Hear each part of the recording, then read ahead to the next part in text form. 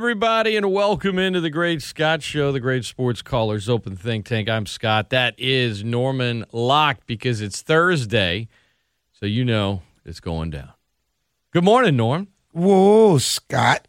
Well, lots happened since the last time we talked. Yes, I feel like we've been away for like, 2 weeks? Just 1 week. One week. One week. Feel like that's 2 how weeks. much. That's how much has happened. Because when we talked last week, remember we gave our mock draft top 10? The draft has happened. More Pelicans game. How many did we get correct in the draft? Players being, this is where the criteria I've been seeing on the internet is kind of versus how many players you pick correctly selected versus selected by the team. We only just did the top 10. Yeah, but that's the criteria, whether it's the whole entire draft or the first round. So it's like, okay, how many people, like there's one guy who hit on 135 picks out of 160 or something like that. And he had the best big board. You got to send me that. Okay. Yeah, he had the best big board. He hit on how many? Like 135. Nailed it on the spot? Yeah. He's the consensus had the best mock draft. Now, is this just big someone board on the internet, or was this like a? He has a well known podcast, YouTube. I need to see this proof. Okay, I got because that's like wizard stuff, right? Yeah, he hit it. He hit on it. I think they put a bunch of, it's a tally. They have a whole entire spreadsheet of journalists' mock draft, and they compiled all kind of different numbers. Yeah, I want to see it. Could we have made it?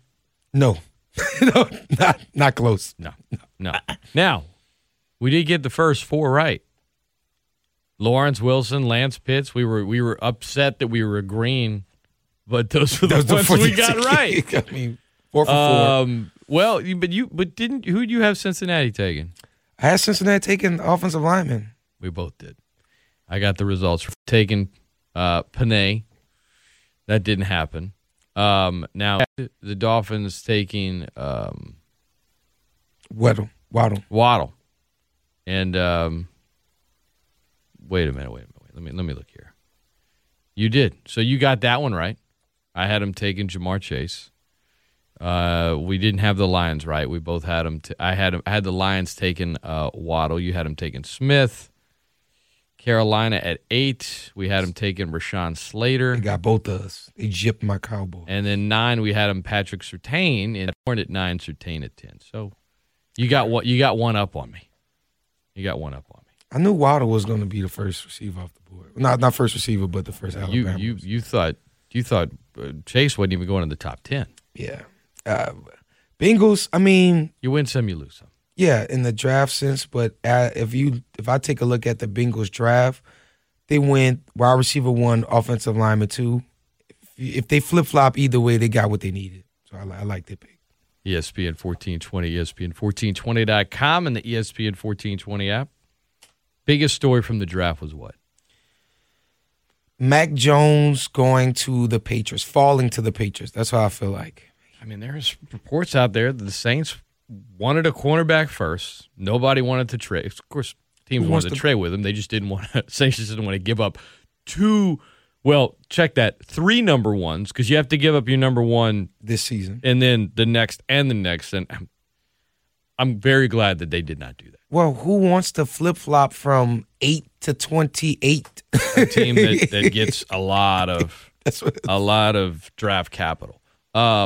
But then there was reports they were trying to move up and take Jones, and even had something lined up at 16, and Patriots get him at 15. It just sat. I was like, Bill probably was sitting there arguing with himself, but then at one point after like the Bears took Justin Fields, he's like, I don't got to do nothing else.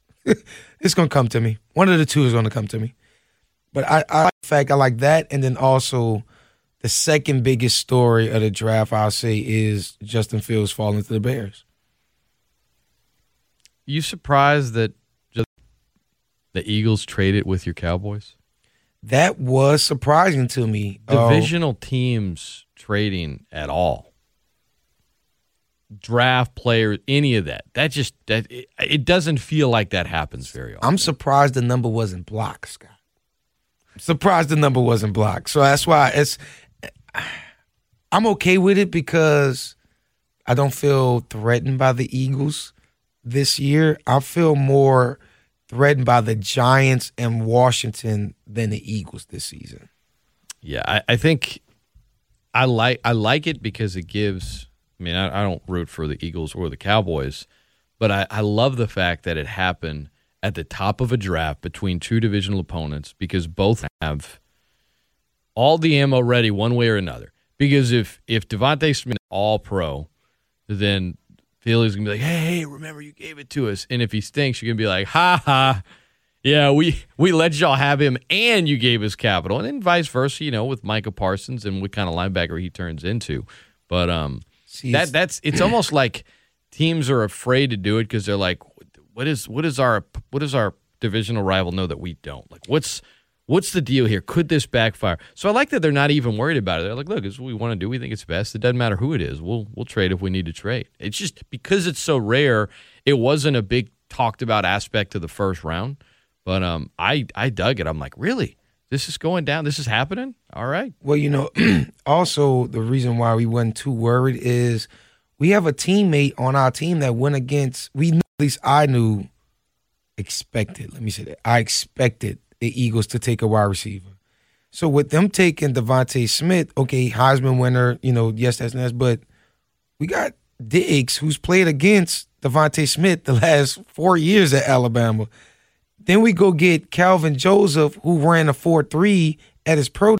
We okay. That's why with that pick, it's okay. But if they would have traded up to end up getting some type of like generational defensive lineman, I would have been highly upset. Wide receiver, Deshaun Jackson has burnt the Cowboys religiously over the last 10 years for the Eagles, but Eagles still haven't really, put a dent into the Cowboys lineage, so I'm okay with it. You saw Joe Horn was pretty upset. Rightfully so. Joe Horn was like, no one's talking about my son. First defensive player taken off the draft. There wasn't any cameras here. It came and went. All you guys are kissing Aaron Rodgers' backside. The whole focus is on quarterbacks, either or not in this draft, that are just on teams. Why is no one talking about it? Rightfully so. He was the first defensive player taken in a draft, in this year's draft. And he was the surprise first defensive player taken in this draft. And he's the son of a Pro Bowler. Like, that should count for extra.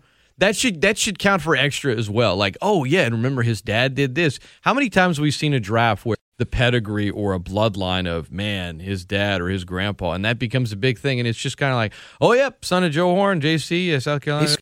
It's swept it under the rug because Denver's got another DB. If you look at the storylines of all former sons, and like you said, the lineage, all you kept hearing was Asante Samuel Jr., Asante Samuel Jr., Asante Samuel Jr. You never once saw any highlights of Joe Horn or him with a picture with his son. Now he's in Carolina. So I didn't get to watch as intently as you guys had a watch party.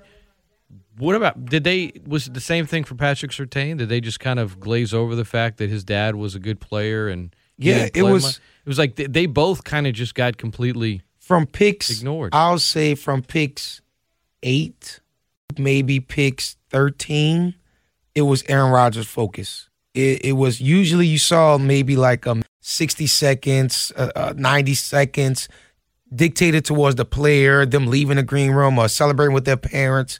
When it got to pick 7 through like 12, they kind of stopped. And it was just like on a desk. You just show the analysts.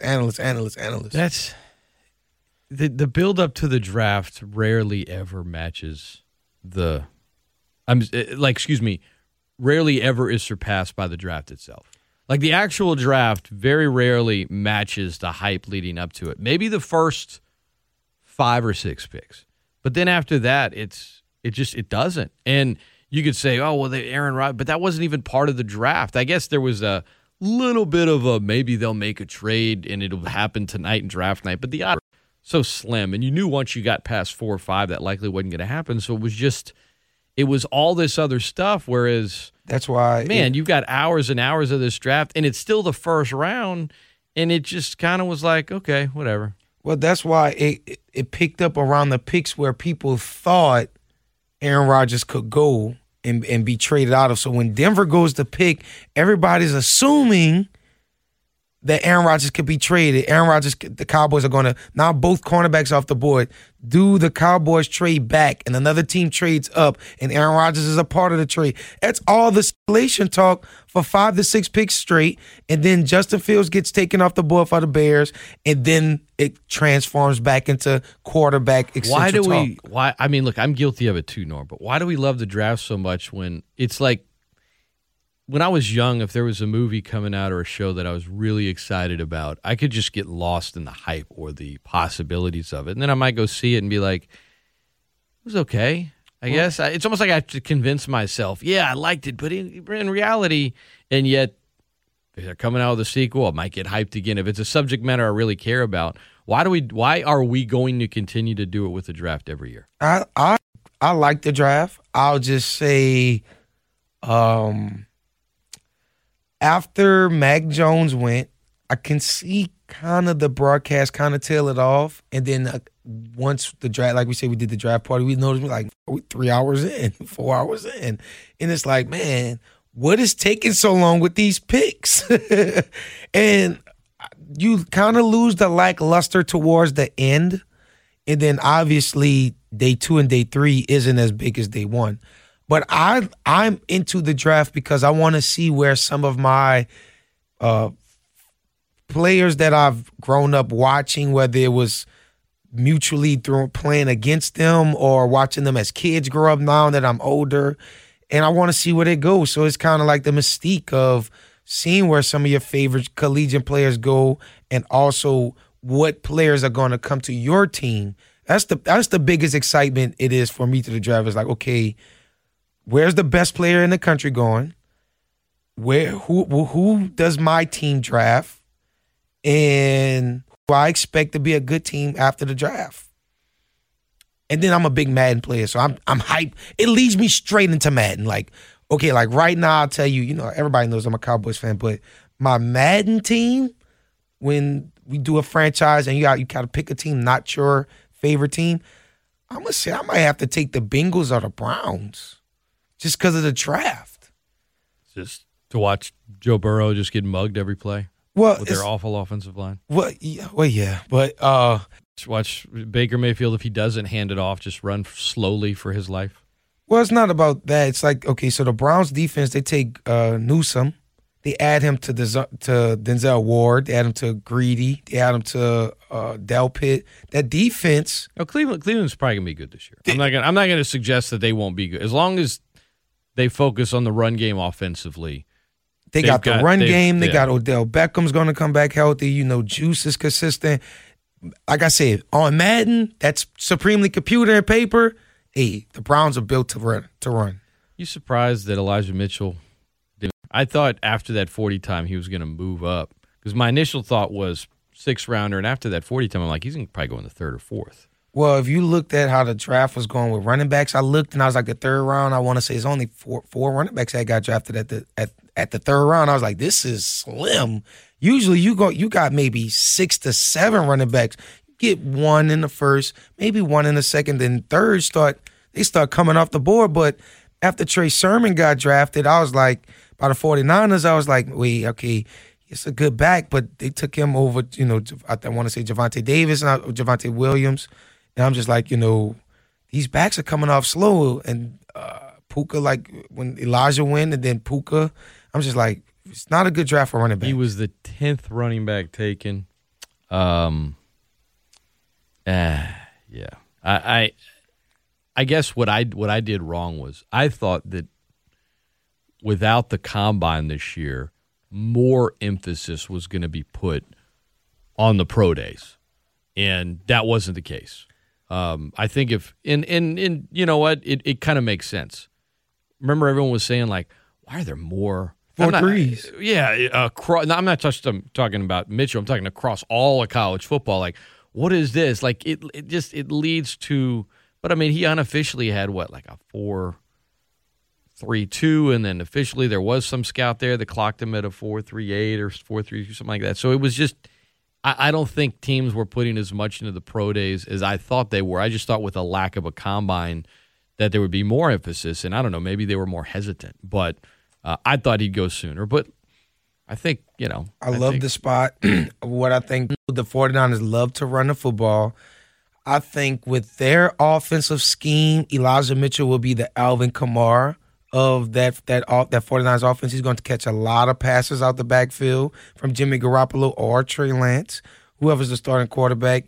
And then you got Trey Sermon, who's going to be the every down back, who's going to be pounding and grounding. I just like the fact that their offense, Kittle, George Kittle, and the other tight end that they just got, they drafted, if I'm not mistaken. The 49ers are going to be really fun to watch. Alvin Kamara, that's putting some bit too much on him. I say he's going to be the Alvin Kamara of the offense. So they're going to use him. Touch the ball more than anyone else on the offense? They're going to use him out of the backfield catching passes. They're going to use him slide it at the receiver slot. Not a good comparison. They're going to use him. Not a good comparison. They're going to use him moving around the offense. Be the Alvin Kamara of All right, so Norm thinks Elijah 49ers. Mitchell's going to get the most touches in the Niners offense. Y'all heard what I said. Listen. I just did. You heard Alvin Kamara. The listeners heard what I said. I know. Loud and clear. Yes. Here we go. No. All right, when we come back, speaking of the Cajuns, a little power ranking poll came out in college football yesterday. We'll dig in there. The betting odds for where Aaron Rodgers will play next. Tell us about, give us some hints, give us some clues. College football playoff expansion. Ross Dellinger wrote an in-depth piece about that and some of the powers that be and what they're talking about. We'll give you all of that, plus... No, we're not talking about Lonzo Ball. We will give you an update on Brandon Ingram, though, and unfortunately, it's not a good one. Don't go anywhere. It's ESPN1420.com. Delta World Tire is 100.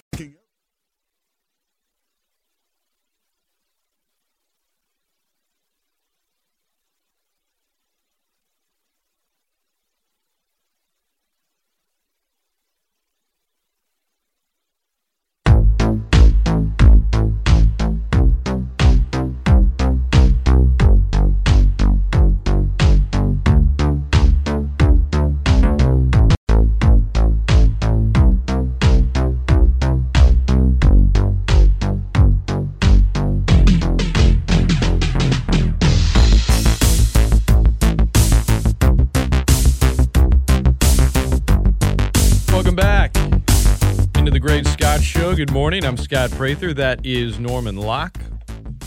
Yes, it is. Dropping my rap album. Oh, are you? Yeah, Why not? You got Dame Lillard. You got great acts like Shaquille O'Neal, Kobe Bryant, Kawhi Leonard, Norman Locke. Kawhi Leonard. Kawhi Leonard is dropping a song tonight with Rod Wave and NBA Youngboy, and the proceeds are going to the Mambasita Foundation. I tell you what, man, if he can incorporate this into the song, then I will actually listen. Somebody can turn that into a beat. I'm saying if they do. What's that? I need it.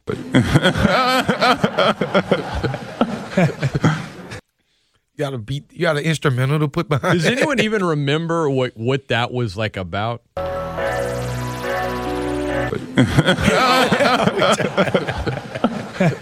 turning into a DJ. Does anyone even remember? Like that was the interview. Yeah, but all it was like his opening press conference in Toronto or whatever. There were some other players just like, who's asking that question? Where are you? And then he spotted him. But that was it. Like, that happens sometimes, right? Like, a room full of reporters. That was all it was. And suddenly it was like,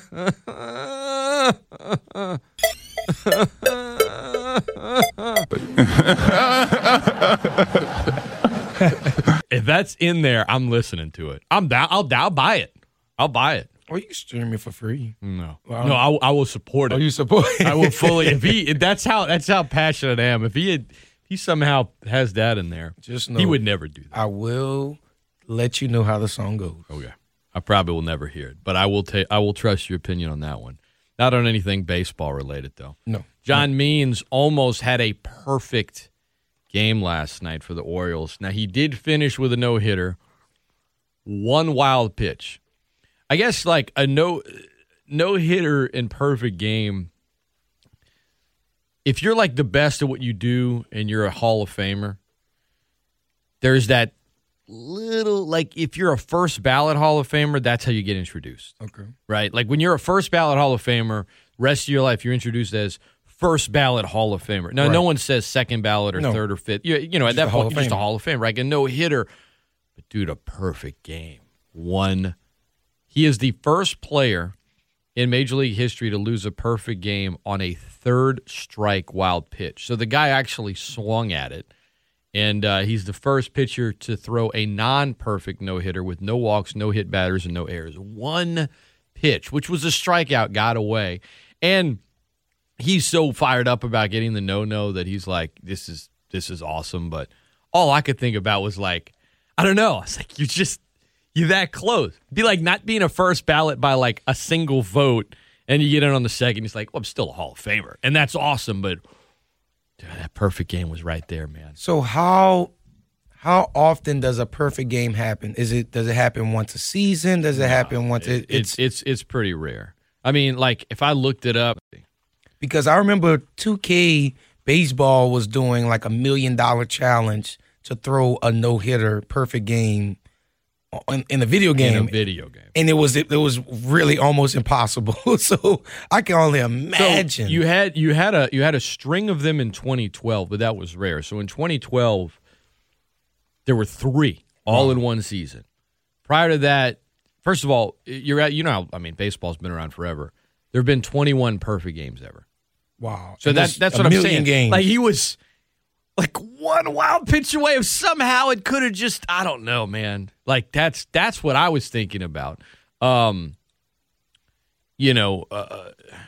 me how many no-hitters have there been? Let's compare that. Because like you said, I can't see a quarterback throwing over 10 passes and being perfect. So there's been 21 perfect games in MLB history. Then no-hitters, 307. Okay. Or maybe no. I think last night made it 308. 8. Okay. And there have been 3 this season. Now, out of every game ever, it's still such a small, less than much, 0.1%, whatever. But you know what, Scott? Yeah, man, it's like that perfect game. It's like that's a big difference. Am I being negative by only focusing on that? So I just enjoy it. I'm like, I'm not. I mean, I'm happy for the guy. I don't really care about the Orioles, but I'm just thinking about that one wild pitch, man. I feel like I got a perfect game in me. In what? In baseball. In T-ball? I feel like I got one in me. Just one. 21, 22. Okay. You say so.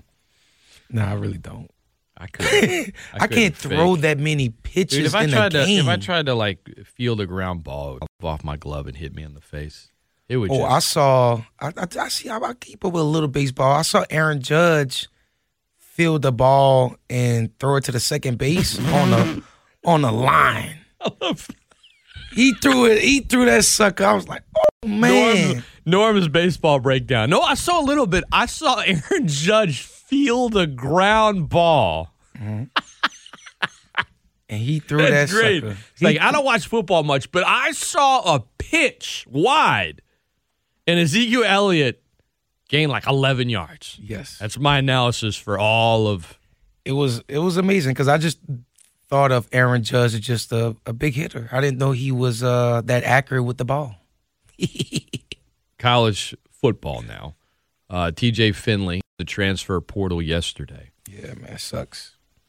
He is started 5 games last year for LSU. Still has all of his eligibility. Mm-hmm. Where does he end up? Does he end up at a P5, a G5, somewhere else? Where do you think what group of 5, Power 5, or somewhere else? Where do you think he's? The new rules, you can start. He can play. He can start now with the new transfer rules. So I went to a major school. You think a major school is going to look at him and say, "We want you to start this season"? Yeah, you just see you saw what Maryland took a flyer on to his little brother and traded away. I mean, what's his name? Our quarterback now, the transfer from Maryland. Name escapes me. Lejeune. Yes. So they took a flyer on Tua transferring and coming in for one. Well, this will be his second season, but on him. So I can see TJ going to a school in that type. I wouldn't say he's still be in the SEC, but I do think he goes to a pretty good school. I don't think he has to leave the G5 conference. It's rare in that.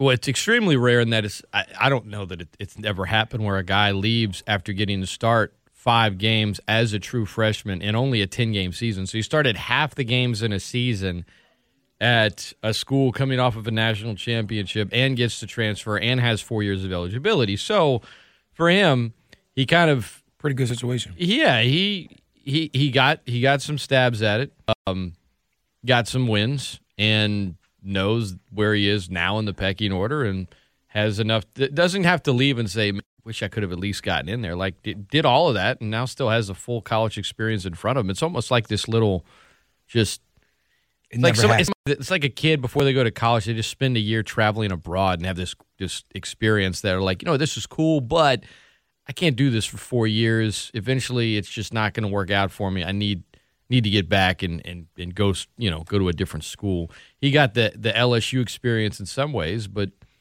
in a lot of ways that any quarterback that's transferred from LSU, most of them, Anthony Jennings was a guy that had started some games and eventually got replaced, but the last year of his eligibility. And this guy's got the whole experience still right there in front of him. Well, to be honest, and this is no slight to LSU or to LSU fans, but I don't think LSU's going to be that good this year again, Scott. I just don't. I think maybe he's getting out.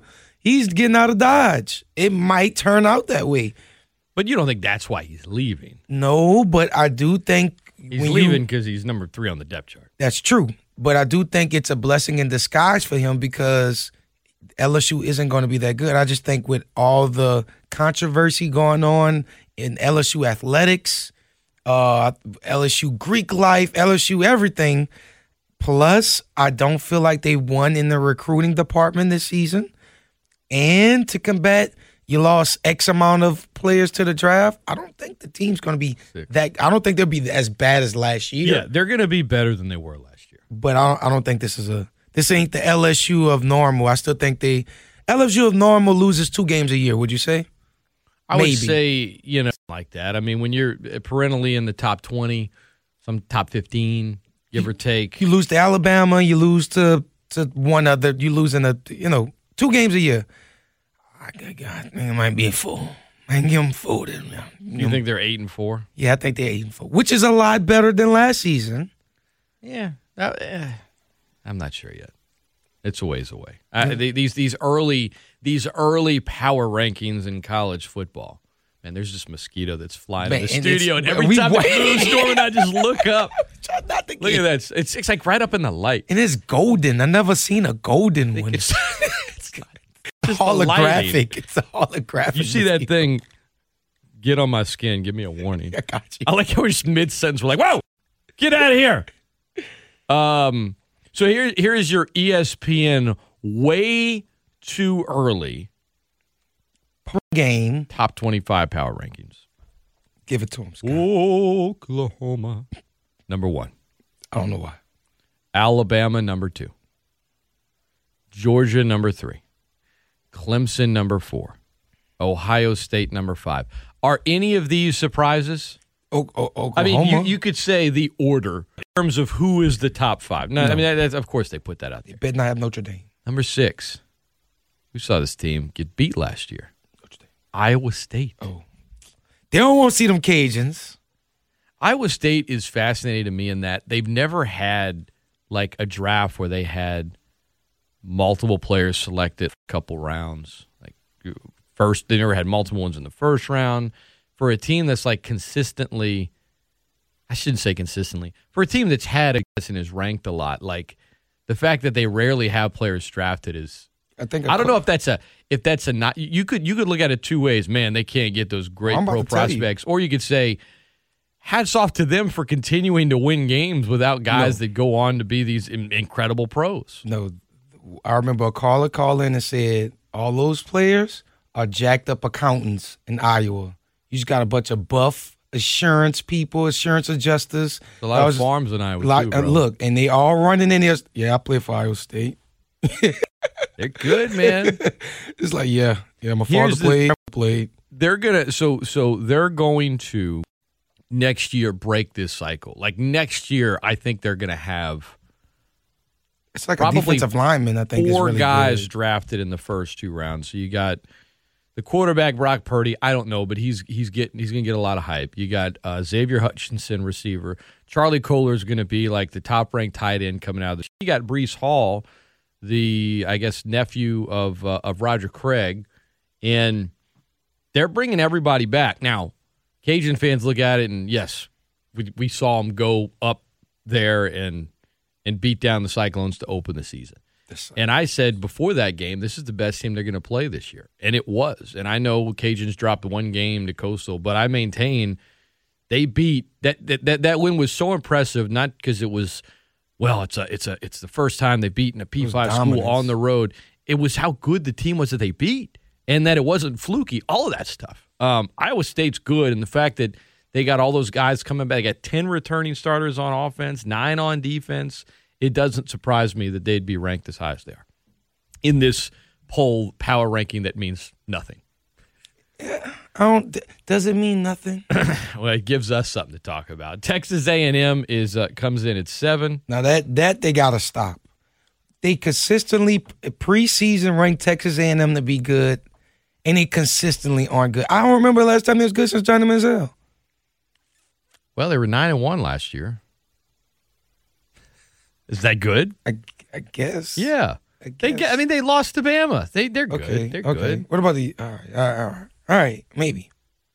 LSU, by the way, one of our list 5 recruiting class, but Norm's like, I don't think the recruiting is good. It wasn't the one last year. Ask him was the one last year. And then you got recruits leaving. Is it a still top? The tight end and your quarterback. If to say that, like, I don't agree with your point that they're suffering recruiting. I mean, they're still getting some of the best players in the country. I respectfully, I know. I agree. Some of those guys might leave. And what do you do with them when you get them? I just feel like they aren't getting the cream of the crop anymore. I think it's a little bit spread out. Me. I shouldn't even go there. I don't buy into recruiting hype from any. The draft has a lot more merit than National Signing Day in my mind in terms of star ranking. No, 100%. But I look at if we was to say 5 years ago, right, I would undoubtedly say Alabama and LSU wins the recruiting class year after year after year. Now that's a little bit diluted. Yes, Alabama wins, but you have the likes of Clemson and Georgia and is just dipping into LSU right now, and I just feel like LSU is getting. I wouldn't ever say second-tier stars or players, but they're not getting the cream of the crop like they usually used to get. We'll see. I think last year they had lost so many people from the team the year before it. New quarterback, all that. I don't know. I don't think they're going to be competing for a national championship or anything this year. I'm not going to be crazy, but Norm's saying 4 or 5 losses. Boom. That's not bad. Citrus Bowl? I'm just saying. Tell you what, though, the bowl system, more they start expanding the playoffs more, it's going to start dying a slow death. North Carolina 8th in the power rankings, Cincinnati 9th, Oregon 10th, Indiana 11th, Notre Dame 12th, USC 13th, Iowa 14th, I like USC this Washington 15th, 16th is Louisiana. America's team. Louisiana is 16th, the second to highest ranked G5 school. Cincinnati's 9th in this power ranking. And, you've won double-digit wins 2 straight times. You won the Sun Belt West. Probably could have won the Sun Belt as a whole QB's if returning. Coastal had played. Chris Smith, dude.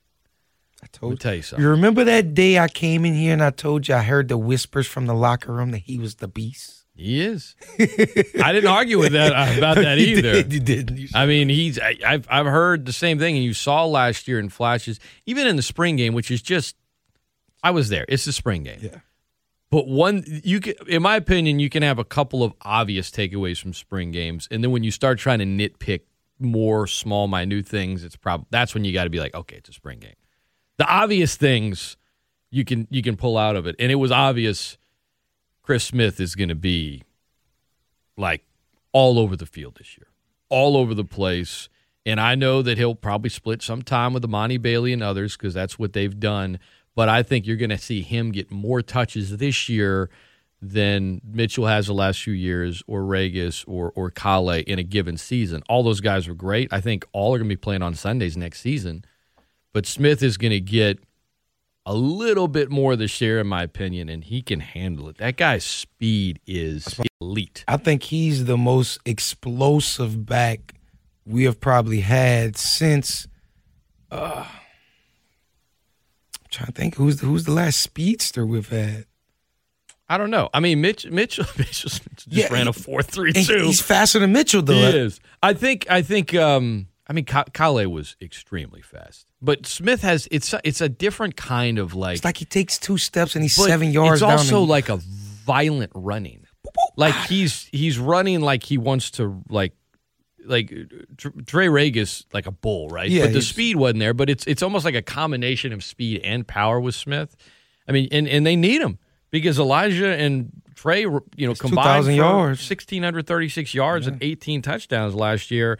You're going to need Smith to carry a big load, but I won't be surprised. I know Cajun fans, you want to see him for 2 more years. I get it. I won't be surprised if he has a season next year where it's like, you know what, I'm going to go ahead and head of the draft. You know we have a superstar lineage on the Cajuns team. Lennon Burton's brother plays offensive line, and he's second string for the Cajuns. He might get some playing time this season. Lineage, huh? Some lineage. He's better than his brother. At that, but not at talking anime. We don't know that. Florida comes in at 17, Wisconsin 18, Ole Miss 19, LSU 20th. They flamed out on defense last year. We know how bad that was. The hiring of Bo Pelini was atrocious. So, on one hand, I was pleased is the wrong word. It was surprising and at the same time refreshing to see a coach actually be honest when he admitted. Yeah, I didn't really interview the OC or the DC last year. I just pulled them in. I just had a recommendation. Like that's not how it works. No, Coach O. Talk to and the guy had the perfect season. So I'm not trying to take away any of his accomplishments. That's a giant mistake. To which he's even admitted it. That was bad. Kind of shows how important Joe Brady was to that team. This time he talks to Joe Brady, says, "You recommend this guy? Okay, let's bring him in." A little bit more involved in the process this year, and also trying to separate himself from last season as much as possible. But I'll say this: I think LSU will finish above 20 when next season ends. Give me the wins. This is the post-spring game. I'll say they win 9 games next year. That's 1 game difference. Well, I mean, are you including a bowl game? No. I expect a game. Okay. But I still get them with 4 losses. Okay. Maybe not that different. Coastal at 21. Coastal Carolina. 11-1 last year. Unbeaten in the regular season and then loses to Liberty in the Cure Bowl. Who?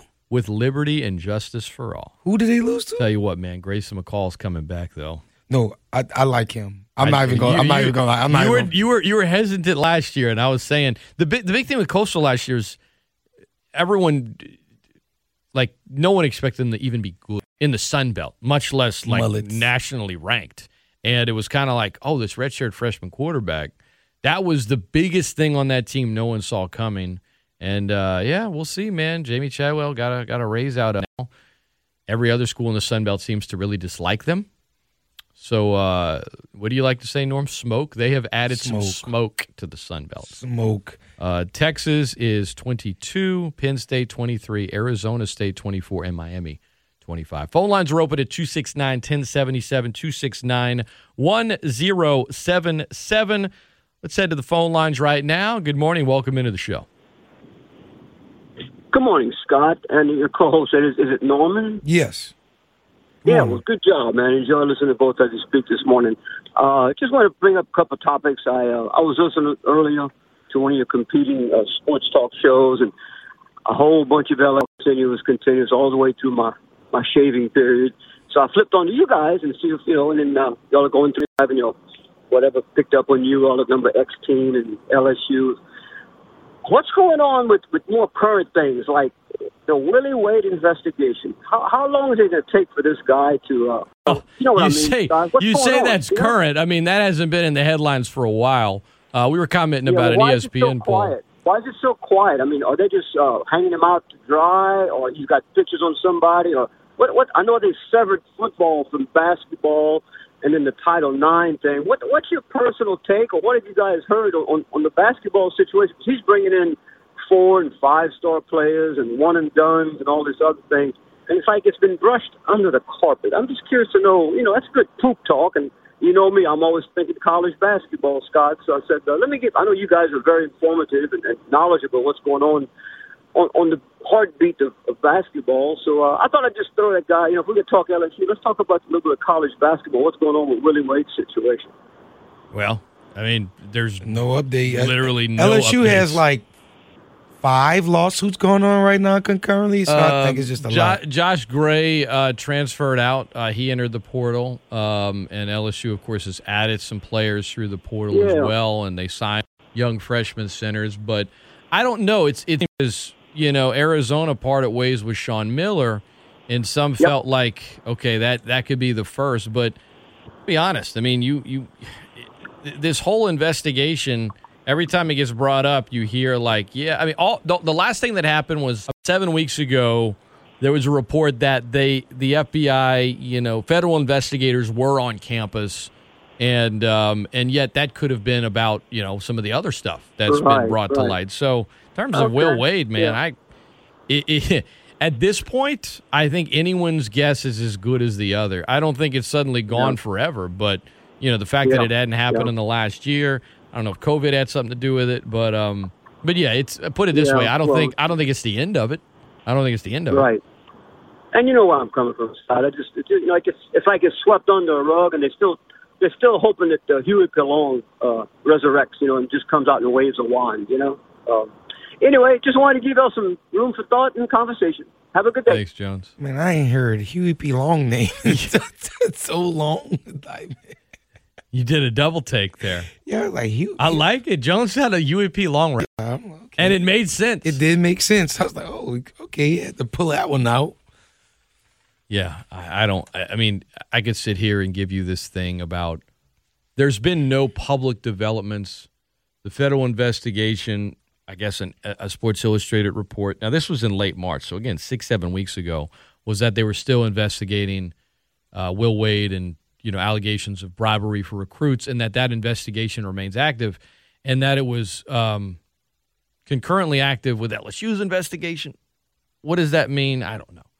But I don't think federal investigators are going to go in there and then just walk away and be like, I don't know. LSU has so much going on right now that I think Will Wade has floated to the bottom of the list. And Kim Mulkey's hiring had something to do with that, too. That's true. That was and her entire show. It was hilarious. And they've sold tickets to women's hoops like all has kind of, to the caller's point. But it's not as much about the stuff going on as it is just time. If a big bombshell drops in regards to that story, it'll be right back at the forefront. Because the Zion story with Adidas, that kind of plays into paying players before they get to Cleveland. So it's just time. And there was a new development there. I think that, I mean, and I know you're not comparing the two like in a literal sense, just in terms of the news cycle. Yeah. But I think with the Zion thing, what's interesting to me about that is the news story comes out that this other former college player suing Adidas, and in some findings in the lawsuit, things that Adidas had to present. There was evidence that Zion's stepdad got $5,000 or something from it, and it's like 10 years ago, maybe even 5, but certainly 10. It would be like, wait, the best player in college basketball and the superstar is only 20 and Duke and now they're like I'm not speaking for everyone, but the overall perception of that now has changed so much. Like, okay, so how much did Duke make off of him? So he paid him a couple thousand. Now it's looked at more of like these vultures of his stepdad was coaching the AU team and Adidas, some smuggler for them was trying to take advantage of this young teen and years ago it would be flipped, right? Like they took money, that's wrong. Now it's okay if they took a little bit more. If they took a little bit, right. It's like that's all, And so he can get in no trouble for it. And it's funny that like there might be some trolls out there, but for the most part, you'd have to agree the public perception. Every time a new story comes out, there could be evidence to suggest his family had $5,000 or something like that. Everyone's just kind of like, so. Yeah, no, nobody. I don't care. I want to watch him drop 30 in the paint tonight. I watch people attack the Suns social media account. Did you see the Suns mascot has become the first mascot to be officially the Suns gorilla, whatever his name is. Yeah, the gorilla has an endorsement deal. And it's like people was like, oh, so you can give endorsements deals to the mascot, but you can't give it to collegiate players. And people attacking him. I'm like, back off, alone. Mascots are people too. I'm like, but like you said, the perception is if money's getting thrown around. He's known as Go, by the way. A GAU? Yeah, no, just G-O, just Go. The Suns gorilla, otherwise known as Go. He was fresh though. I gotta give it to him. He was fresh. He was, you know what I'm saying? He got monkey. He got 8 feet, so I don't know how you gonna wear the shoes. For the record, this is from Google. This is from the Suns NBA.com page. Yes. For the record, this mischievous mascot was born quite by accident. A messenger for Eastern Onion, a singing telegram service, came to the Coliseum during a home game dressed as a gorilla. As he left, Coliseum security suggested he do a few dances underneath the basket during a timeout, and the fans loved it. All right. A roar of 1980 and 41 years later has an endorsement deal. So, Scott, if I show up right now to the Pelicans game in some type of suit. No, they got Pierre the Pelican, man. So it wouldn't work? Go somewhere that doesn't have an established mascot? And back in the 1980s, some teams don't, but okay, so I can't recreate it. Go to the Cajun Dome. Go to Cajun Field. We've had this discussion. But I'm aware, though. See, he was original. You said bring back the pepper. You got to be something different. That's what I'm saying. What I'm going to be original. So it's like, okay, he showed up to a Phoenix Suns game in a gorilla suit. But it wasn't even, it was for like a totally different thing. That's what I'm saying. It's not Halloween. So what could I show up like? I'm trying to think of what would be big like. Big old bowl of gumbo. I was thinking a bowl of something. I was like, cereal would make sense. A bowl of gumbo. Dude, remember the KFC famous bowls one year for Halloween? Long time ago, one of my friends just dressed up as a famous bowl with the chicken tender, and he made like a big old bucket, potato. and he had all this like oversized food in there, and he like put on a hat. So it could be done. Bowl of gumbo. Norm shows up. You got to go chicken and sausage. Well, it'd be like a Cajun leprechaun. Everybody see the leprechaun say yeah. Say aye. Oh, man. It got to be something ridiculous. It could be a crackhead that got a whole... I'm sorry. You say leprechaun, I can't not think of that story in Mobile.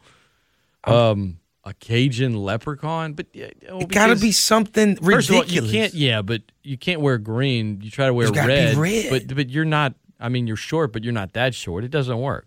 Okay. And give me... What is a Cajun Irish accent? Ooh, that's pretty bad. Oh, boy, you know my name is there, sir? I mean, you can't really do it. You just have to go in out of it and then into the other. I know you're the boss over here, dog. I'm saying it needs to happen. This is what the social team needs to get us over the hump. They need Norm to be a Cajun. And and at the end of the rainbow, it's a bowl of gumbo. You trying to steal my Zatarain, boy. I would love to see it. It's a working idea. I don't know that it has the staying power. It's a fluid situation. Is it? It's a fluid situation. That's what they've been saying. University, just reach out, tell me what your ideas, and make it happen. You're going to be the mascot. I'll be the mascot. Do you have any? You know, there's a school for mascots to get trained. Man, that suit's hot. That stuff is heavy. I would need to be trained. Do you have any training in the mascot arts? I have 1,500 yards built up in me in any sport, Scott. That's not the answer we were looking for there, Norm. I'm an athlete, and I got a rap album on the way. Yeah, right. It's featuring Kawhi Leonard, Lonzo Ball. We'll be right back after this. It's the Great Scott Show. Don't go anywhere.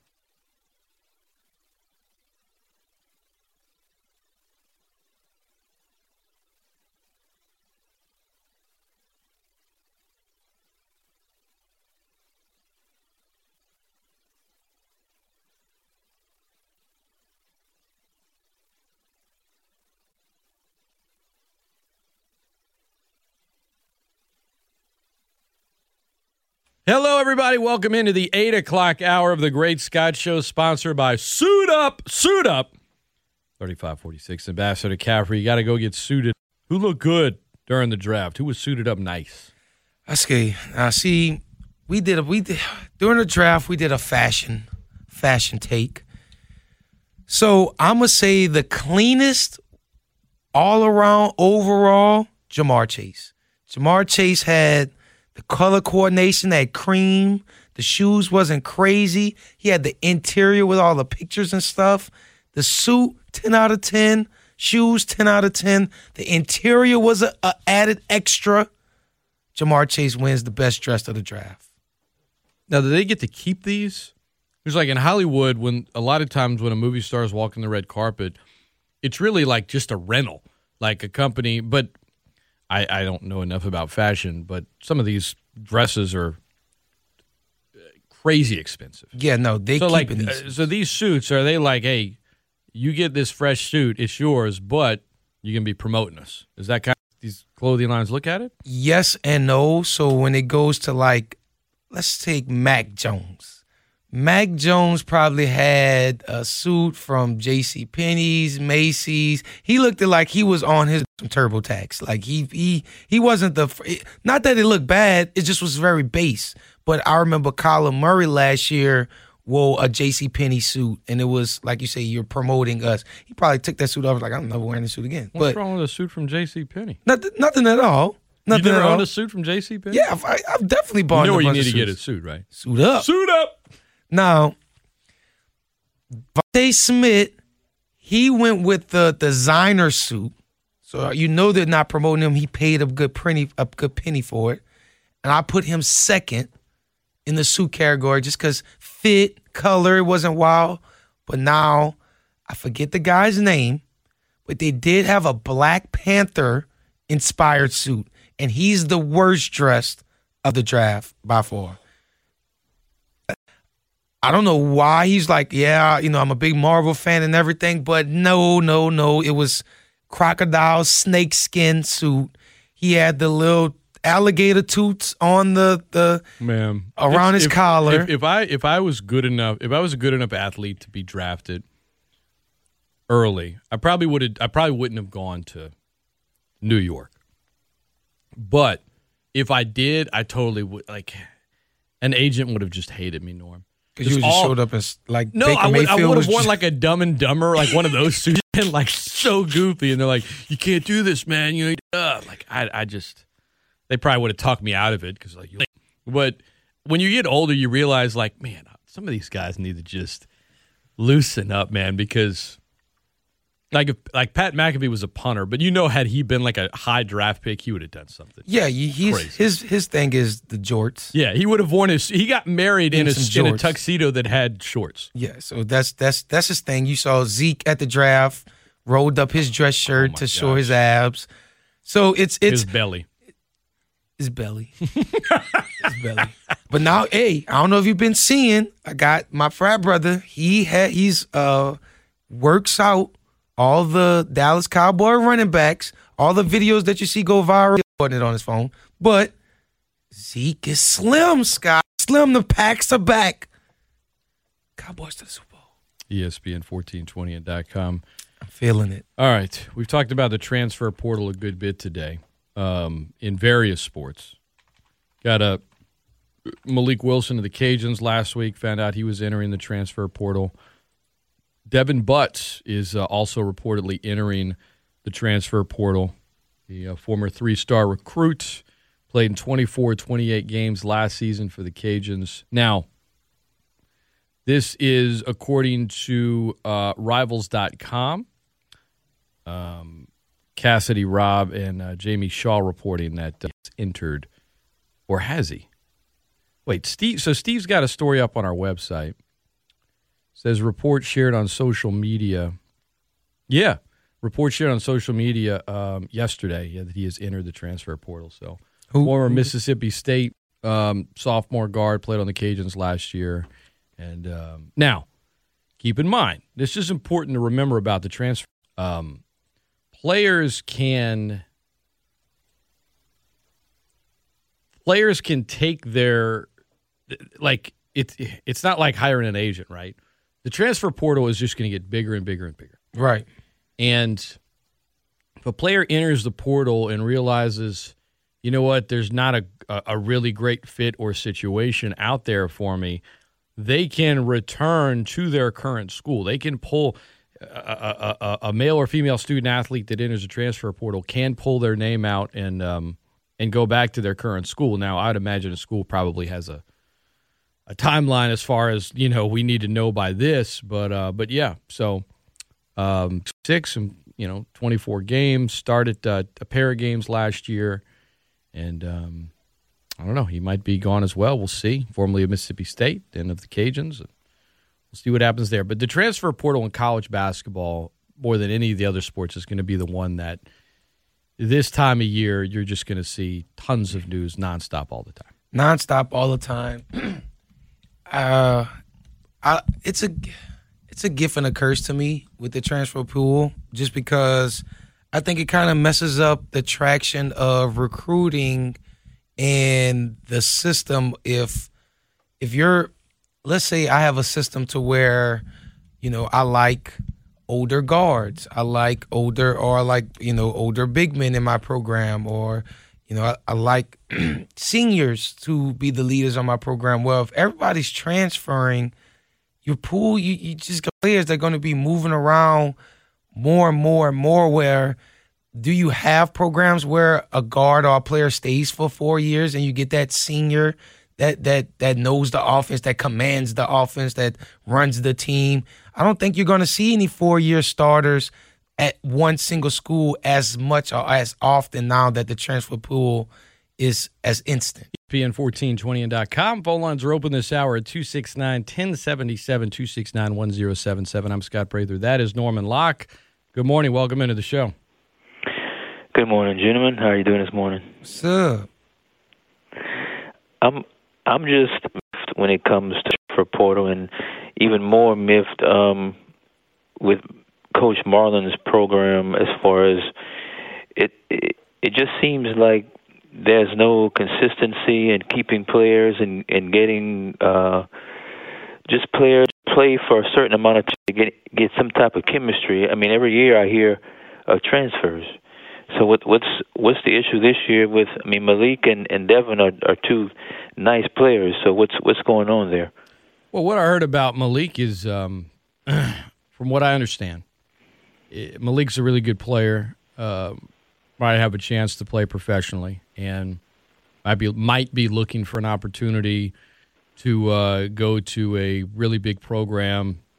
And at the same time, again, you enter the transfer portal, you might leave. But bear in mind, you can look at programs across the country, P5 and especially G5, and they've all got guys in the transfer portal. I think I read this stat. I think Kara Ritchie put this out there, and she covers Arkansas State.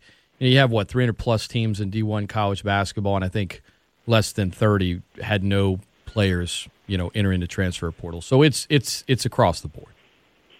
Right. Okay. I was just wondering what's going on with that, because it just seems like it's just difficult to establish, like a team, like I said, a team chemistry. Just a chance to build a good team. If you keep having the good players leave, and nothing says that he cannot be successful here and be drafted as well. That's true. That is true. So I don't understand. And I don't know that he'll be drafted. Regardless of where he goes. But he's, he's a good player. And from what I was told, it was nothing. I don't know. It wasn't any kind of drama, if you will. That's what I was told. Okay. Thanks for the call. Well, good deal. Appreciate it. Thank you. All right. I think Jones is back online too. Welcome back into the show. Good morning. Hey, guys. Yep, now we're talking portal and college hoops. Scott and Norman, as you know and I know, and I'm quite older than you guys, college sports has done a flip. It's no longer like we saw it 10 years ago. There's no more loyalty. Most of these kids coming in, the D1 especially, want to earn a living or make a living after college playing basketball, okay? And there are family decisions involved. There's mamas and daddies, there's big brothers and uncles that all think their John Doe nephew or son is better than he really is. I'm guilty of it. You're guilty of it if you have children, Norman. Scott, you know where I'm coming from, having children. Okay, let's just accept that. Now, going to UL. Tell my kids, they poo. You don't have any kids. Right. I'm sorry, but don't punch. Yeah, you're going to think your children are better than they really are, because every parent does, because you love them and you strain for them. So with that said, consistency at UL, well, number one, I've been a consistent fan. Scott, you have also. You've been there several times. There is consistency there.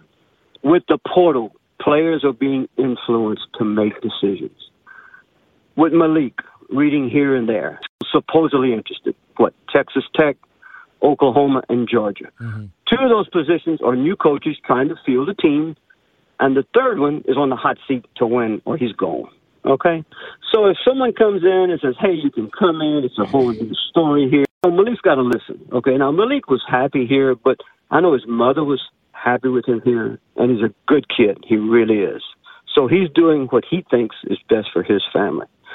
Example, Jalen Johnson wanted more. Went to Mississippi State. Watch his minutes throughout the year. I did. He's back in the okay. But he's got to play some more defense too, Jones. But that's another subject. I'm not talking negatives. Okay, I'm just saying. Great offensive player, and I enjoyed covering him and talking to him when he was at UL. Great. First time I met him, he was shopping for his grandmother at Walmart because she had after one of the storms in the Baton Rouge area. Great kid. I hated to see him leave. I loved him. Okay, but someone sold him on you can do better for yourself. So it's the someone's families. The portal opens up. Let's see what is available. Sometimes kids get in the portal because maybe they don't exhibit the expectations of them off the court. Okay, so there's a lot involved in just instability at a program. This program is very stable. You don't keep a coach 11 years and look at his record. And if there would have been anything negative, academics, not winning, I know this program, we expect a lot from it, me especially. Am I accepting everything? No, a lot worse. Jones, okay? how long have you been a season ticket holder? Like 30-something years? 1976. I'm sorry. Wow. Season ticket holder? Yes. Wow. Football, basketball. Yes. That's longer than a long time. So 46 years? Man, you look, I forget how old you are. No offense. I mean, you look young for your age, but Well, I'm your daddy's age or a little bit older. Yeah. 76, but I'm man. I'm very passionate about college basketball. I know you are. Yeah, and I think let me add one more point, Jones, then I'll let you get back to it. Also, what the transfer portal does is it allows, like previously wanted to transfer, they had to ask their coach for permission to contact other schools, and a coach could say no. And then a student-athlete might go to the athletic director, and then if permission was still denied, they could make the request to like a designated campus administrator, like a dean of students. And then if it wasn't approved, they could go to someone else on campus. And, if you don't receive permission, you could still transfer. But then if you did, you wouldn't be offered athletic aid at a new school. Now, I'm not saying that every kid that ever wanted to transfer prior to the transfer portal was always denied across the board. I'm just saying I say that to illustrate the amount of steps that it would go through and the process of it all. And what the transfer portal has done is it's made it much easier for students to identify that where they might explore attending, and they'll kind of see, and we'll see what happens. And I hopefully they always talk to the coach, and I'm sure they talk to their family. But the amount of steps that now it takes to go through and possibly transfer is a lot less than it once was. And I think that's just opened it up even more. But, Jones, even before the transfer portal, I would say between, 1976 and, Robert Lee's time with the Cajuns, let's go to like 2010, I would say that you saw over all those years a major increase in players transferring. And then in the last 10 years, and in particular just in the last few, I feel like in the last decade, it's almost doubled from what it was in terms of how long it took from 76 to 2010. Like that growth, I feel like that growth has doubled in just the last 10 years. You're right, Scott. You're right. And it's just made it so easy for families with ball players, any sport, to investigate other avenues, step into the SEC, step into the Big Ten. But, you'll go from playing 25 minutes, 30 minutes a game at a G5 school to at a Mississippi State. You know what I mean? And kids want to play. So it's just all of this portal and transfer and eligibility in college athletics. It's all going to be amateur. It's all going to be a pro, semi-pro, whatever you want to call it. But it's not what it used to be. The Alfred Paytons of the world, he went off because he had a shot at the NBA. But the Orange Greens, they had those transfers. Kids that were unhappy wherever they were. But the four-year player, that's over with. That Eric Mouton, Byron Starks, Alonzo Allen, we're not going to see those four-year players. Well, you'll see. Didn't Cedric Russell 4 years? Right, and his situation, right, he's investigating. Here we go. He's investigating his options. But he can come back if he so desires. Sure, so, and yes, and right. He only has that extra year because of that. So in a traditional point, he still did. Yeah. So he just has this bonus year that in normal times he wouldn't have had. Right. We've got the portal in the pandemic, so it's in a flux. It really there's no normalcy yet. Sure, and it's really double-sided, right? Theo Okubo. Yes. I mean, look at transfers from the impact he had last season on the kid. I love watching that guy play, Oh, I think he's an NBA player. Another year, I think he'll get drafted. And I think he's going after one more year. So right. you can look ways however you want to. But, sure. But I didn't mean to occupy all those time. But no, it was good. It was good. I appreciate it. Tough topic, and I'm sincere about what I say. But you guys have a good day. Thanks. You too. ESPN 1420 and .com. Do you feel like in football when a player I don't have the numbers in front of me to back this up. Okay.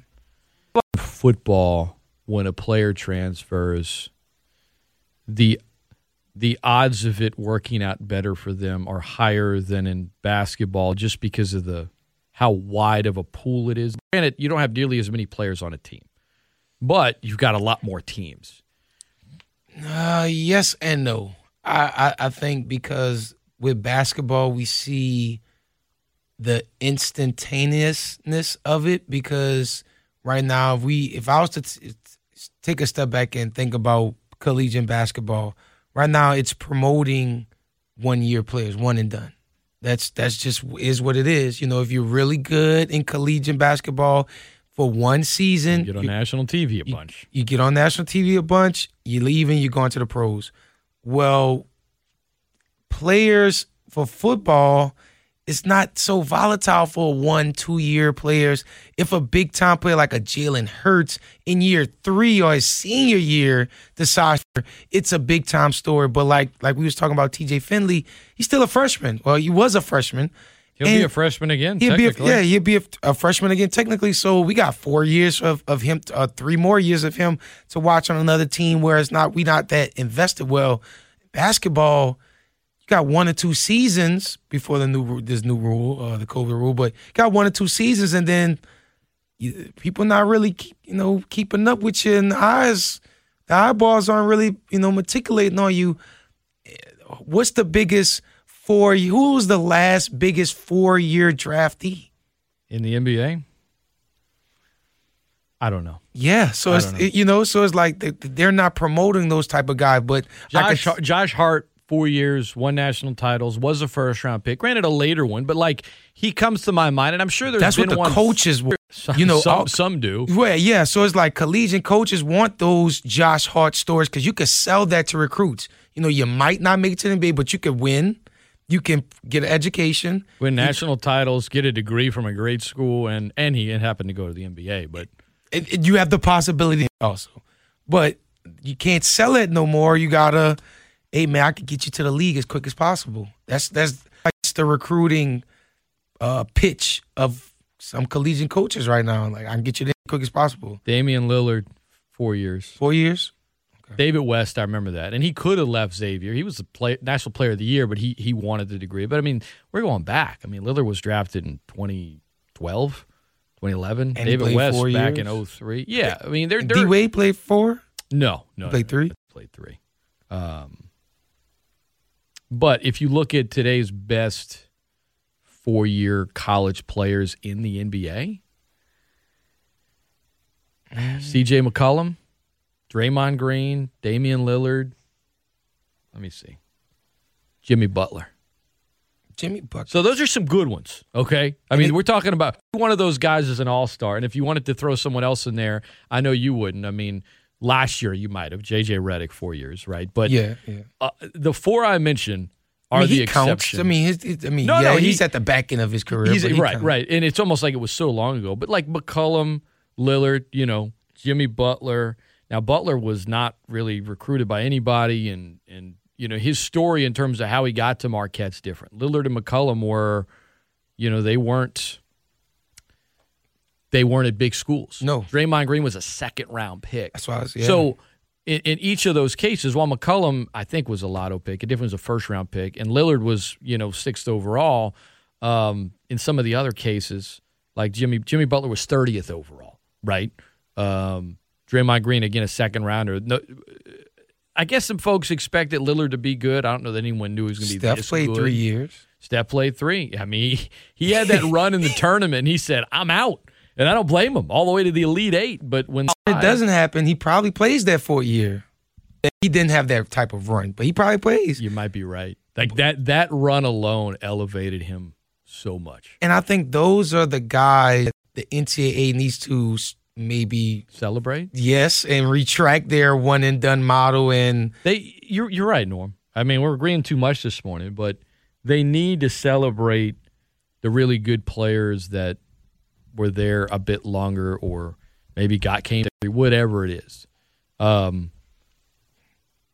it's like, okay, yes, Zion was a figure, but other than 1 year of basketball, what did he bring to the collegiate game after 1 year of basketball? Eyeballs and interest. And then the next year is going to be somebody else, and then the next year is going to be somebody else. It's not a sustainable business model if everybody's like, hey, lower the age to 18.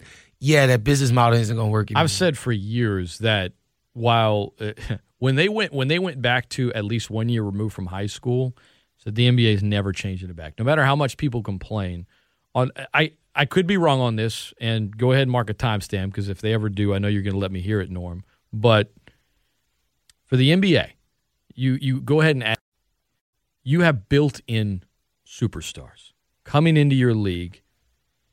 TV has already promoted the heck out of them for you. Like, if Zion comes out of high school, he's not number 1 overall, and people don't know who he is. I mean, hardcore people might know, but So your casual fans don't know. Pre-cooked meal already ready to go. You just got to pop it in the microwave. Kevin Durant, drafted by Seattle, 1 year at Texas.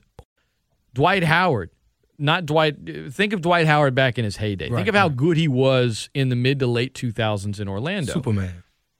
There was a lot of pundits saying, what is Orlando doing taking this 18-year-old in Atlanta? Like Emeka Okafor, that's proven, that's this. It's just because you knew Emeka, who, by the way, did graduate in 3 years at UConn, but you had seen Emeka Okafor play a lot. So there's this familiarity there that if you have a Ja Morant, 1 year at a G5 school. Yeah. If he comes out of high school, is there any hype around him at all? I don't think other than So, like, why would the league ever change anything when they're getting free promotions that build in superstars? And you could say, oh, well, don't compare LeBron There's to no anyone. other Don't LeBron. compare him to anyone. Because I don't see He was on the cover of Sports Illustrated at 17 years old. the only in high school. other pre-collegiate athlete that got media coverage and area pre-college was LaMelo Ball. And it was nowhere near LeBron. And it was complete, like, his story was completely different than a guy that just played overseas. His dad was famous, his brothers, all of that. Like, he's on Monday Night Raw. Like, it was anything but your traditional path of this guy was great in high school and now you got to draft him. Like, when Kevin Garnett was drafted back in the day by Minnesota, nobody was like, yes, I can't wait to watch him nonstop. And then after a couple years, it was like, wow, you got something special here. He plays 1 year and goes out, comes into the league, and it's just built in there. Think of the Zion mania. Norm, being in New Orleans at that draft party when everyone knew he was going number 1 overall, everyone's packed outside, next to Manning's, all this stuff, this celebration. And the league gets to show that highlight in the city and the rider. Everybody wins in that regard. Now, college basketball could say it hurts us a little bit, but You get another one in if it was still, if one and done wasn't there and you had more players not going there for a single year and you didn't have these one and doners, would college basketball be in a better place right now? Good job killing that mosquito. Yeah, finally. mosquito flying around our head. down. Good. Okay. Good. Yeah, it'd be a way better place. A way better place. I think so. Just because I feel like those, like you say, it wouldn't be. Everybody's hyping up, 18-year-olds, as soon as you go straight to the NBA, you're going to see a lot of guys fizzle out faster. Big time. So I think it's going to be maybe like a transition period where, okay, everybody's going to feel like, I'm out of high school. I'm 6'8", I could shoot, I could jump, I'm going to the league. And then you're going to start seeing more and more guys into that G League, into that and go to the Euro League. And then it's going back and you're going to see only the greats or the could-be greats are going to start coming out of high school at 18. Because every kid's going to want to come out of high school who's over 6'6". Go back to 2001 draft. Number 1 overall, Kwame Brown. No one, it was just Michael Jordan is going to take him and he's going to. He was fresh out of high school? He's going to play with him. School. Number 2, Tyson Chandler. Fresh One out of my school. favorite players of all time. Been on my show. Got nothing but respect for him. The behind LeBron, the second to oldest. No, I'm sorry. Officially the oldest one in the league. He was in the league. Who he plays for now? Who's he on? I think he's. He was at Houston. You might be. That might be it. Yeah, he's on Houston. Okay. Still in the rock league. with Tyson. All right, Craig. Shout out, 20 years. But coming out of high school, no one. Clippers Skinny took kid. who? And then he gets traded to the Bull. Pau Gasol. I mean, some of these guys are big names. Some of them are busts. But foreign, that's a whole different subject matter. 4th overall, Eddie Curry to the Bulls out of high school. Like. Eddie Curry would not be coming straight out of high school if it was 2021. 7th overall was Eddie Griffin out of Seton Hall, not the comedian, sorry. 8th overall was Desanya Diop. Remember him? He played in Dallas for a little while. Academy. I don't. Like, that's high school. My point is, some of these guys you don't remember, you never heard of. That's crazy. And that others, Oak Hill been putting out others like like that. Gasol and Chandler, you're like, oh, okay. But my point is, when that draft happened, there was no built-in star. The biggest thing surrounding that draft is who's going to take Shane Battier and why isn't he going number 1 overall? 4 years at Duke, great player, college player of the year, does everything right. Why isn't he going number 1 overall? He went 6th to Memphis, and I feel like that was a good spot. that was it. That was it. Yeah, I mean, he had a good career. But when you can have more, imagine if it was, 12 Shane Battiers in that draft, or maybe not Battiers, but someone with a 1 year, a Battier, a Durant type, 1 year of Gasol after he played college. Granted, he was a foreign player, so it's a little different. Hype coming into the league is totally different, and I think the NBA they're not going back, man. Oh, and like you said, it's a pre-cooked. They're getting pre-cooked eyeballs. Like they got 14-year-olds with 100,000s of followers because of AAU, because Overtime and all these other hoop magazines send cameramen to film them at practice and balling in open runs in gyms across the country. And it's like, okay, y'all giving them the eyeballs, y'all giving them the attention, and kind of like the caller said, some of these guys think they're better than what they really are. And it's just like, man, you're not that good, but your highlight tape's extra fire.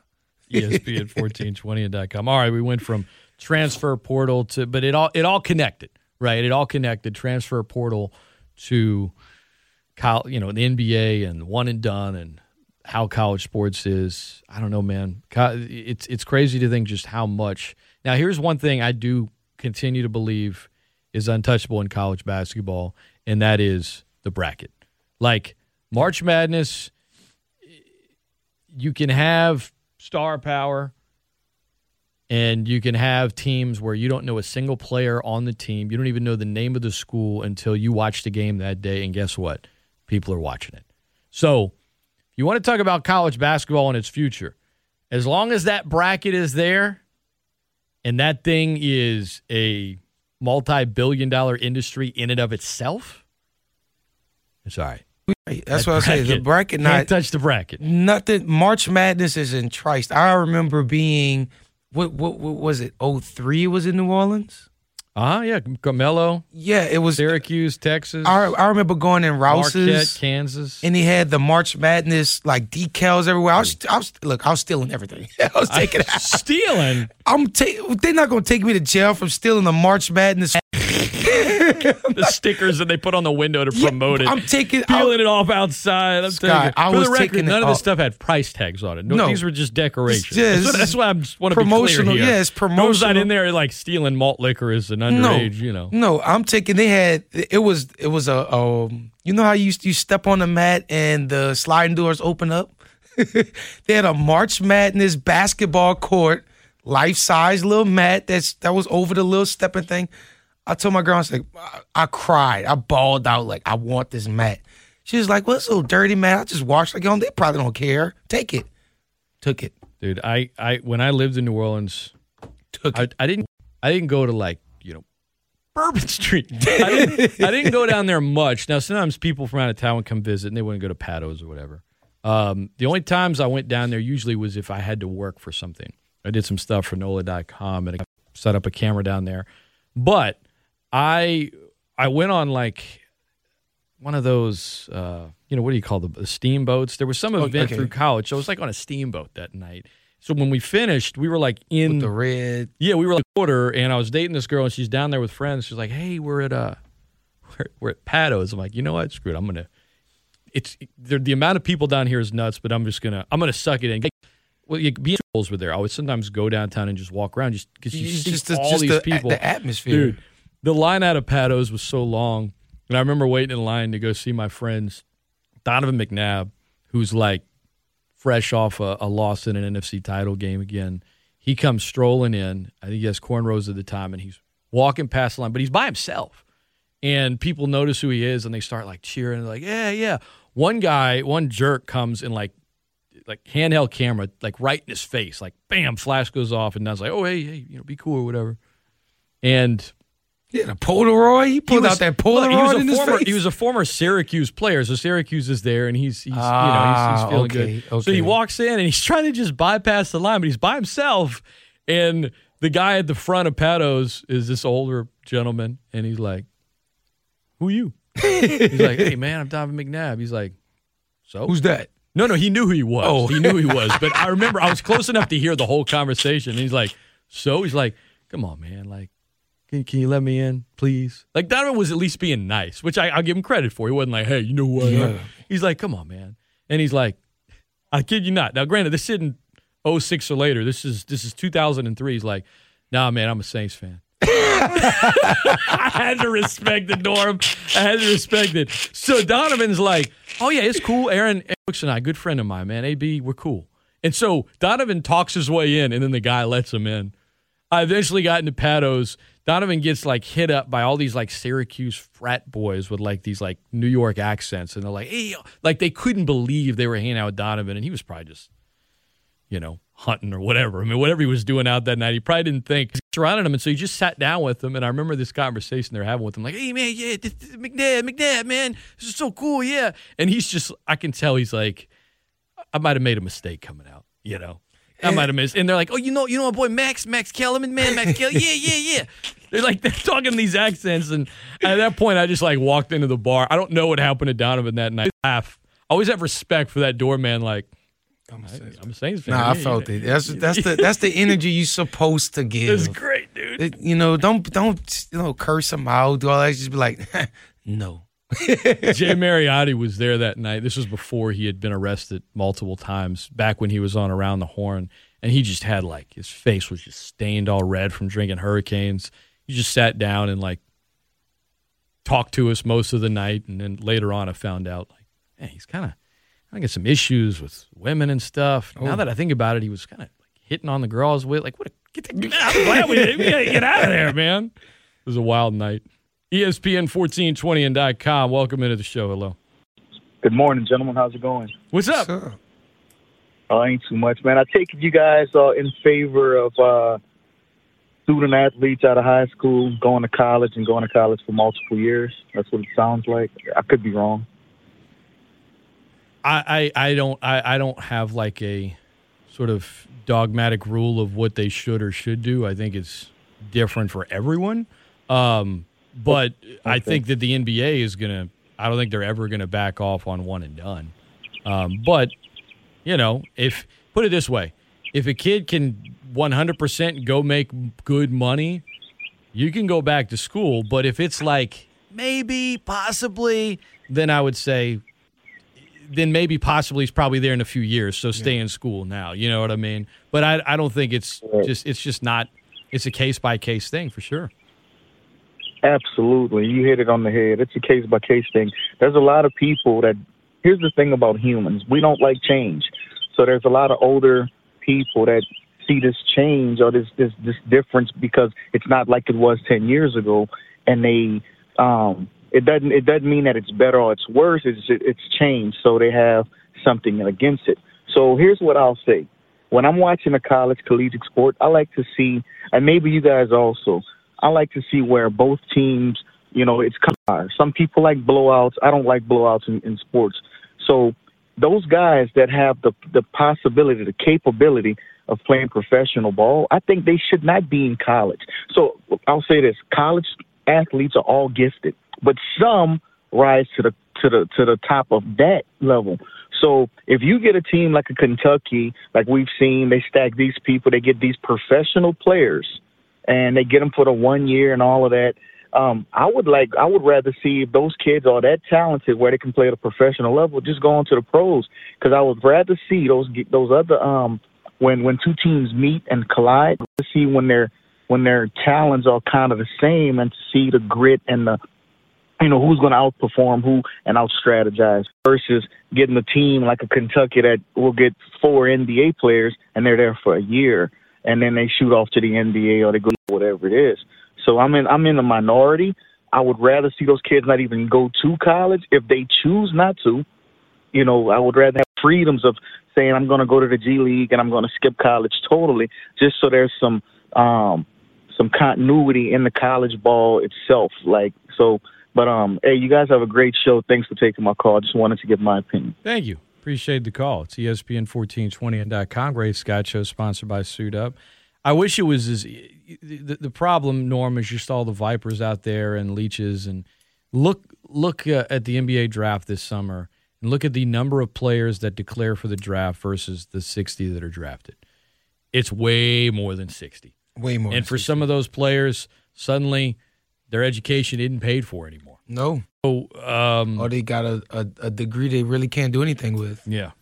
And it's tough, man. There's no case by case basis. There's no perfect answer. But, and then we're talking about men's sports. I was watching a podcast where collegiate sports for women, if you really want to dive into it, a pro soccer player says she did 4 collegiate, got a degree, and she makes $27,000 playing a pro soccer player. So, I mean, like you said, imagine if she couldn't go pro, or what would she be able to do? It's still not a lot of money for some of these athletes. So if they're able to grow pro faster or quicker, if they are talented enough, let them make the money. But I know there's also another law that's going to be monumental coming out. I know me and Lynn had these guys on the show when athletes are going to be able to profit off their likeness while in college, and I just think that's going to be a big-time helper of keeping some of these collegiate players 4 years if they're able to lucratively make money off. Because it's like, if I still got 4 years of eligibility, if I, once that bill comes through, I told you I got 1,500 yards. If I want to get a Boudin sponsorship, or some type of seasoned salt sponsorship, some locked seasoned salt, you know what I'm saying? I'm looking forward to it. That's to me laugh when you start enunciating really high and then going in and out and the locked seasoned salt, man. It's the seasoned salt. Oh, jeez. What if it was Boudin flavored seasoned salt? Boudin flavored seasoned salt? Yeah. I got some sriracha sesame seed flakes that I put on stuff. See? Put seasoned salt. Asian market's going to sponsor Scott. Cook up, man. The Asian cuisine is good if you do it right and you get the good stuff, and then you mix a little Asian with Cajun. And yes, there are places that use the word Cajun to try to promote dishes. I know. Like what was that football player we was looking at? It was the Cajun Asian wings that he made. Oh man, who was that? I totally forgot about it. Hey. Yeah, the former football player. He called them sticky hot wings. Sticky hot wings. But he wasn't. He had no ties to Louisiana. He had no ties to Cajun culture. It was just basically, I'm going to make it really spicy. And dude, spicy. I'll say this before we go into the break. I do sometimes buy items at authentic Asian markets because, again, I like to try it. And I think if you follow a recipe, it can be good. Sometimes it backfires, though. Like Cajun food is spicy. Indian food is spicy. Asian food is spicy.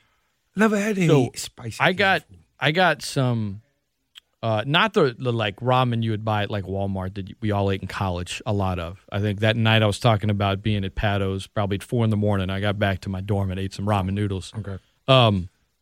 Some more like traditional ramen, but it was labeled as like spicy.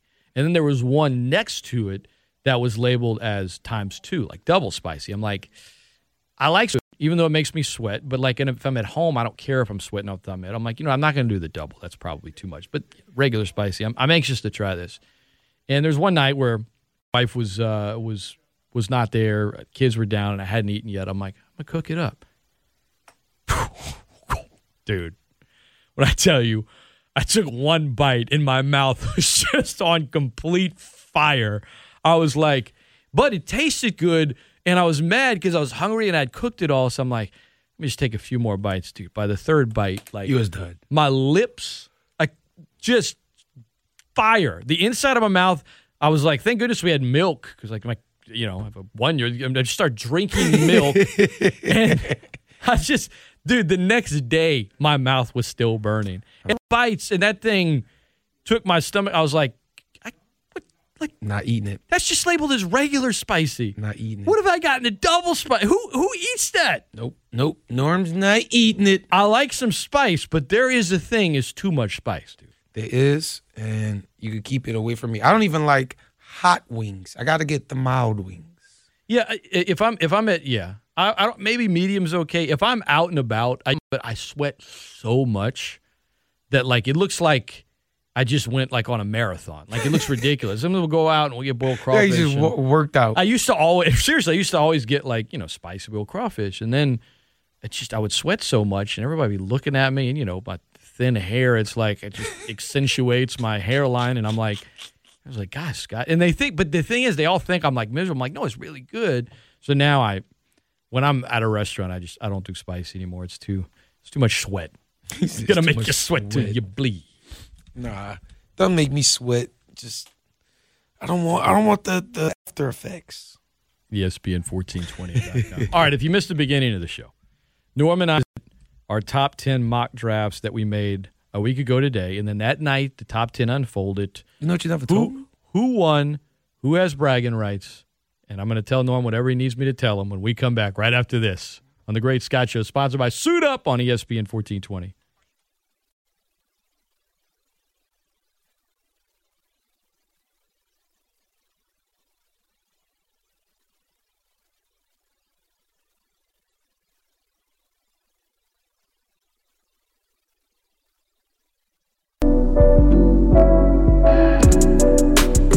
Welcome back to the Great Scott Show, sponsored by Suit Up. If you listen on the stream this morning, it's brought to you by Champagne's Market in the Will Center. Champagne's going the extra mile.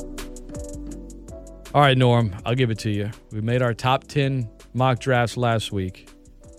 And I need to see who's your favorite. What was your favorite 40% team? for me. You got 5 of the top 10 right. I got 4 of the top 10 right. So you know what? I can admit it. You did better than me. Hats off. Well done. Do I get my draft analyst expert hat now? Absolutely not. Absolutely not. I don't like giving out draft grades after draft. Not grades. What team's draft did you like the most? I didn't know.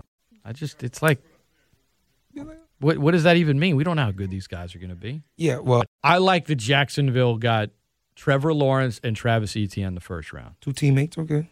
Because I know that both of those guys are really good. Right. That's about the extent of it. Like, I can't. So many of these guys, Norm, we don't know how good they're going to be. I didn't watch film of every prospect. Like, I'm not, and I don't want to go read like some insight. And I'm not saying this is what you're doing. This is just me. I'm not going to read an insider page and be like, oh, a lot of them are saying this team did good, so I'm going to say that. And a lot of teams are saying this team was bad. Like, I'll say this. You want me to give you something? The Raiders had a bad draft. How about that? Why does everybody think the Raiders had a bad draft? Because they've consistently had bad drafts, and because when they hired John Gruden, I said then, and I maintain that he is more of a dinosaur in the NFL right now than people realize. And what he thinks doesn't work as much anymore. Mayock is vastly overvalued, and I don't. So I'll just keep riding the Raiders had a bad draft train until they prove me otherwise. So there you go. The team that I think had a bad draft was the Seattle Seahawks. Now, they only had, I want to say, 3 picks in the entire draft, and I didn't like any of their picks. So I haven't had the greatest drafts as of late. Like DK Metcalf, good pick in the second round, but look at the rest of them. They drafted a wide receiver in the second round. You know who else has had bad drafts and they don't get called out for it is the Patriots. Look at their drafts. I won't even just in your own time, Norm, go back to the last 5 years. Okay. Look at all of them and tell me how many players are even in the league or good at all and how many are bust. It's going to surprise you. Oh, Mac Jones, Bill Belichick. Just go look at how they've drafted the last 5 years, guys. I'm not saying a great dynasty. I'm not saying any of that. I'm just speaking specifically about their drafts in the last 5 years. If you wanted to put a ranking system on it, it may rank dead last in the NFL. That's crazy. Not Bill. That's what I'm saying. Stay tuned. Catch Norm this afternoon at 3 o'clock. Steve Peliquin's next with Beyond the Game. I'll talk to you guys tomorrow. Gus Gattengale, another set to join me. It's ESPN 1420 and .com.